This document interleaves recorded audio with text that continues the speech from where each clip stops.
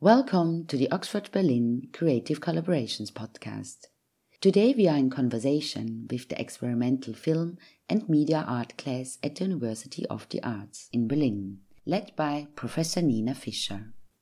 We are focusing on new forms of research in the field, art in the age of climate change.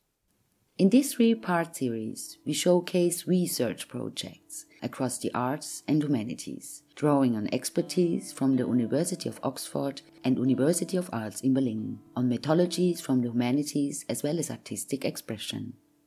We will be exploring how art can work with sensory knowledge beyond the human world. In doing so, we will experiment with thought processes that can move away from the forms of society imposed by post-colonial and imperialistic social norms. Our speaker today is Eiko Soga, who is currently doing her PhD at the Ruskin School of Art in Oxford. Eiko is currently working with an ethnic group in Japan called the Ainu. She is producing a book and video work of her experience learning traditional Ainu cooking in the town of Samani in Hokkaido, Japan. As an introduction, we warmly welcome historian Amanda Power of the University of Oxford.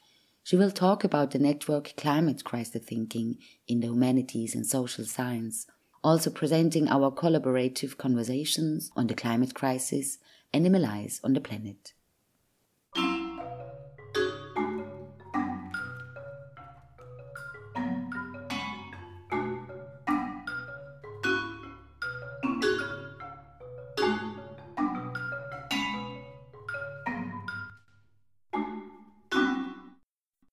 Thank you very much. So I thought I'd say a little bit about the climate crisis thinking in the humanities and social sciences network, which was launched officially in Oxford about this time last year. But we'd been working towards it for a little while in a slightly smaller group of people. So the two of us who began to think this was necessary, Nainika Matha, who unfortunately isn't here today, who's an anthropologist working on human big cat relations, and I am a medieval historian working on, I suppose, the medieval background to the Anthropocene situation, so the cultural and political and intellectual structures that lead us to think about the world in the way that we do, and as a sort of attempt to explain why it's so difficult for us to react to the scientific information that we have about the impact of our way of living on the planet.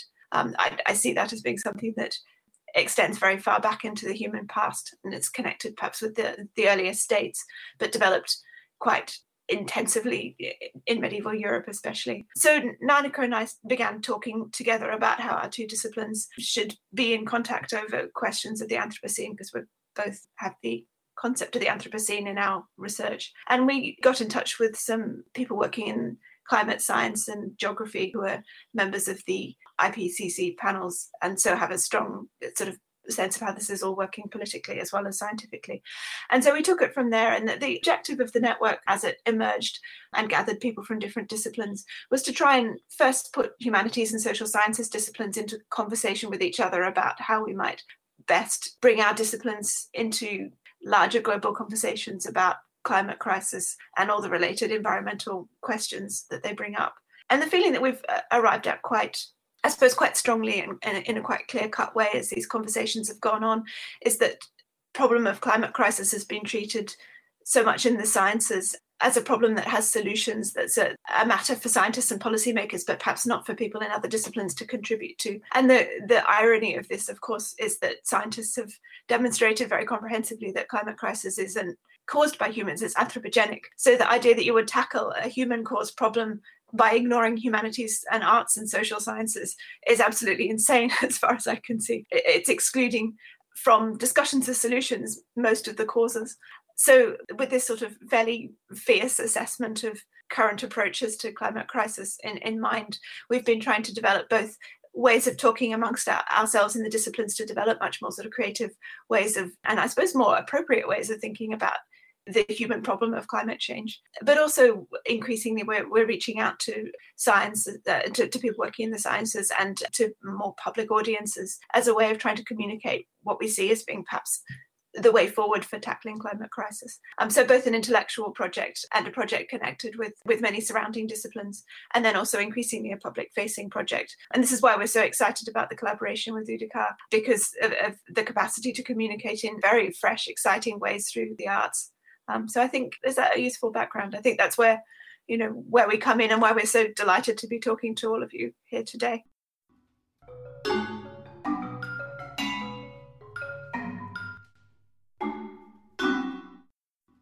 I say also hello to everybody and to Eiko. Welcome to our class. First of all, I would like to introduce our guest today, the artist and researcher Eiko Soga. Her works result in various media like installation, essay, and moving image. Eiko will talk today about her research and present her film Ainu Hunter, Monchan. Very nice to meet you all. I'm very excited and honored to join this discussion, and I'm very excited to talk about my experiences in Hokkaido, Japan, where I am currently based.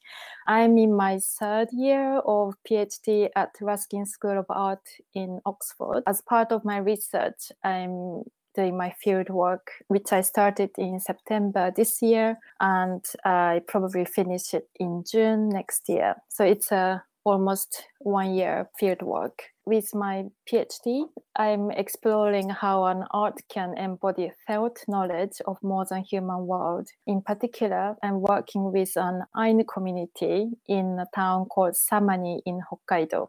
I'm using a film camera and a digital film camera and photographic camera and creative writing to collect moments when I encounter reciprocal empathy and when those moments lead to unpacking of interrelationship between culture, nature, and people. My overall aim of the research is to participate in conversations such as reforestation and decolonization. I also hope that the process of my research can move away from society and education that developed through post-colonial and imperialistic social norms.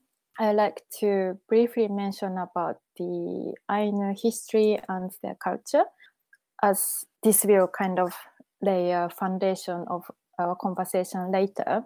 Then I will show you the video work which I made. I finished making it this year. The video is a result of my interaction with people in Hokkaido between 2015 and 2019. I will then talk a little bit more about my research. And lastly, I'd like to have open conversation with you all. And I must say, I am Japanese, born in Tokyo. I spent more than half of my life in England, but still I'm not Ainu, so I feel quite hesitant to talk about it. And so please don't take it as I'm not representing the Ainu, but I'm just talking about their history to just give you a brief idea. So the Ainu are believed to have inhabited northern part of what we now call Japan and Sakhalin Island of Russia. And they had their own distinctive culture, language, social system, and they developed their culture based around cycle of nature and belief that almost everything we see in the world, kamui, which is an Ainu word. And yes, so a word kamui means spiritual or divine beings, or some people translate the word as gods, and they are everywhere. I won't go into details of what this word actually means because I can spend hours and hours about it. Anyhow, at the end of 19th century, Ainu and Hokkaido were colonized by Japanese. And since then, Ainu people had to leave behind their culture and live as Japanese. So everyone now are Japanese, but very small group of people are working hard to get their culture back. And more recently, there are some Ainu people who are trying to get their language back, so which includes learning language and so on. And the more I learned about the Ainu culture and their history, more I learned the importance of understanding decolonization and learn diversity of both people and nature. This process also became relearning of my social norms and prejudice. Eiko, thanks for sharing your movie. And I found out that I could still understand some part of the Japanese, which was quite nice. Amazing.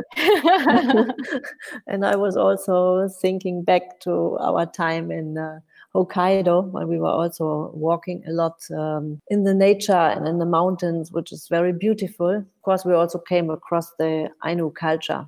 There was a musician, his name was Oki. He was still practicing Ainu music, and he also told us that he came across an old lady, and in that time she had been like the last one who's a really native Ainu speaker. And I was very impressed, but also very sad somehow to hear that there's few people still speaking that language. And of course, so far I also know about the culture and how it's treated. It took a really long time until the Ainu culture was somehow, let's say, rediscovered also by governmental institutions and to build a museum and different facilities. But there was a really huge gap in between the time when the Ainu culture was still lived until it was rediscovered is maybe not the right English term for it, but until it came back into consciousness and people really cared more about it. And I think today, also thanks to researchers and artists and also people mostly in Hokkaido who are also dealing or working with nature, I think it really came back into consciousness a little bit more. But as we can also see when we listen to this hunter, there's already a lot of knowledge also lost. But it's really great to see that people like him traces and try to get it back to life and also live this culture. That, of course, you have to negotiate and to talk with the spirits if you want to have a good relationship also with the animals and the nature. That it's not just given. Thank you so much for your feedback. It's really nice to hear. Yeah, he's so amazing. He's one of the kindest person I've met in my life. I met lots of nice people, but he's just extraordinary. And as far as I know, he's the only Ainu hunter around now, in contemporary society. Maybe I should talk about what Ainu hunter means and how that is different to ordinary hunters, because we do have Japanese hunters who hunt deer and bear. The differences is, as Mon-chan said in the film, he prays and the way he engaged with the space in the mountain and his inner sense is just like practiced on a daily basis. And, even he hunts and eat meat and use every part to not waste any bit of the deer. Whereas ordinary hunter can just go in, as long as they have license to use rifles, they can hunt under the name of wildlife management without any respect. I'm currently working with 78 years old Ainu lady called Mrs. Kumagai, and her father was the last Ainu hunter in the town where I'm living now.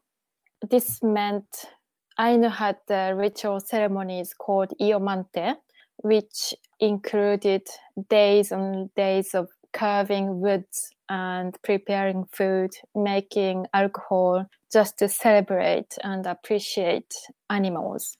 And in particular with bear, it was one of the biggest ceremony. And it included, as I said, preparation, but also dancing, singing, cooking, and eating food together.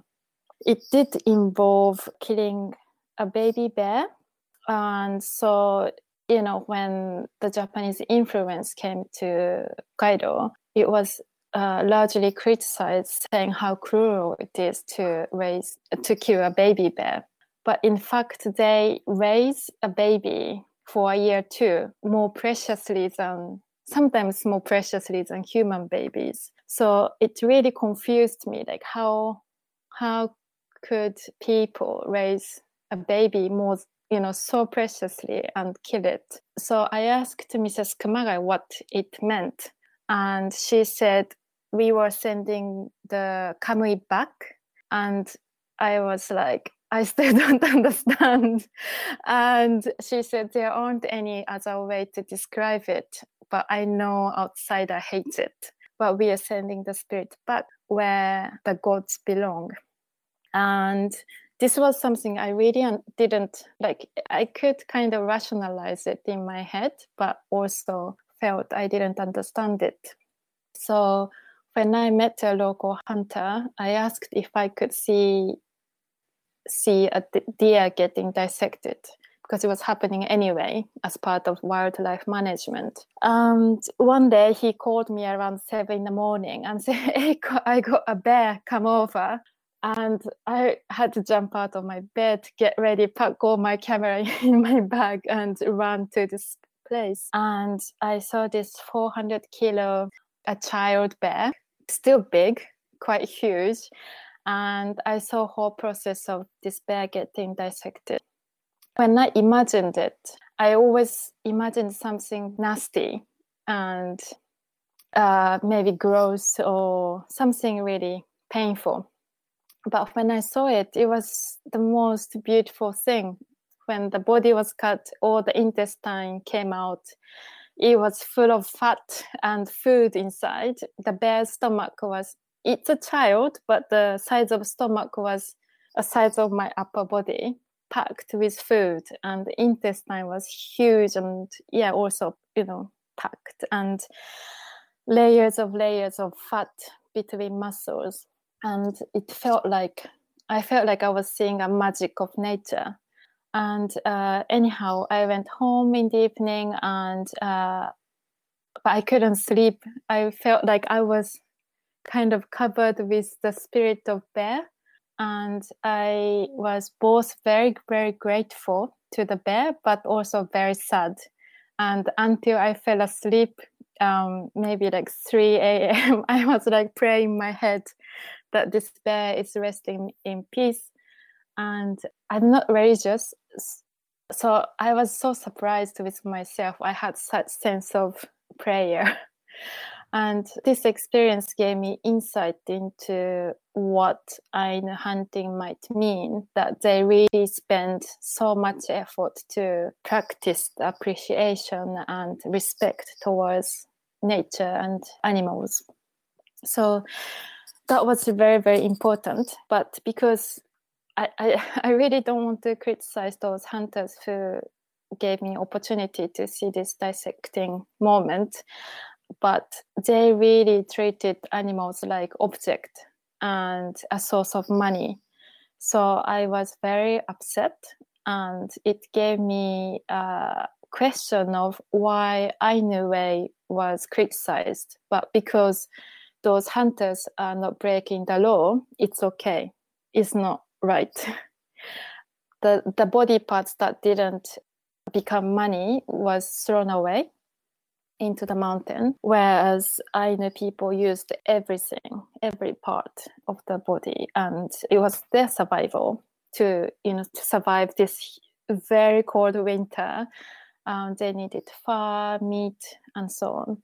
It was very important for me to understand it, to also kind of revisit my conversation with Monchan. Yeah, thanks. And you said you got out of your bed, you grabbed your camera, and you went there. So the question would be, finally, did you film it or did you just watch it? Because I can imagine that it's also difficult in that moment to think about the camera, but I would rather maybe think I will watch it and leave the technique in my car. I don't know. So how was your experience? It was very important for me to figure out my relationship with camera and my relationship with bear. So what I did was to just place a camera on tripod and leave it just on the same spot. And maybe I changed the spot of tripod like 3 to 5 times whenever there was a moment to look away from a bear, or if those men were taking break for a minute, I would just move the camera. Yeah, thanks for your explanation. I think it's really interesting how your method of learning by actually filming is kind of, it's so nice, like what you said, learning by doing, let's say. It's the same what Manchao is doing by practicing in the woods. and getting to know a knowledge that you cannot read or that you cannot receive by reading. And I find it interesting that it's the same for you with camera. And I also experience the same thing, that when I film, it's kind of quite an intuitive thing, something that's just happening. And then in editing, I always feel like, that's where I understand the whole process often. So I would like to know more about this method. Yes, for me, I learn most through practicing and doing or making.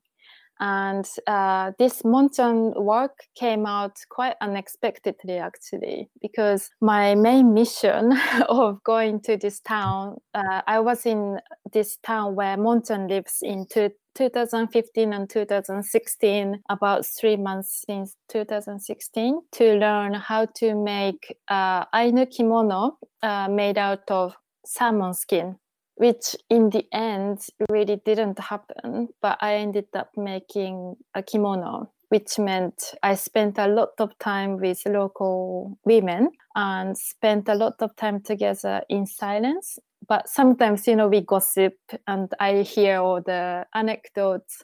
And so I learned their culture through these small gestures and small talks, which was really interesting because that's not what's get written in the books or in the museums. And because I was there for 3 months, I became friends with Monchan, and we used to go fishing, going for walks. Monchan and his friends and I spent a lot of time talking about, issues that makes Ainu practice difficult.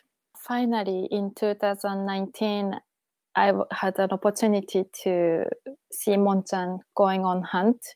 And so it's not just making, but also developing friendship and kind of encountering right moment, and don't miss it. Sometimes I must be missing special moments. But the thing about camera is when I encounter something special, sometimes I don't have a camera. Then what do I do? And sometimes having a camera isn't appropriate. It can be rude. And often with Ainu people, they have history of, outsider being inappropriate and photograph them as if they're objects. So, it's a very sensitive thing to deal with cameras. But yeah, learning through making really takes me to an unexpected place. So I enjoyed that a lot. It's almost like unspoken navigation of my research and process.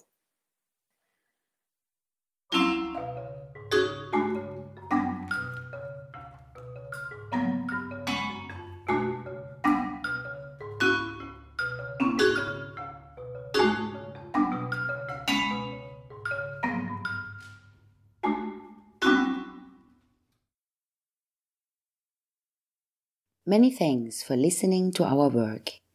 We hope you found it stimulating and that you will subscribe for more thought-provoking work from artists and researchers working in Oxford and Berlin. Please email us on info@oyb.ox.ac.uk.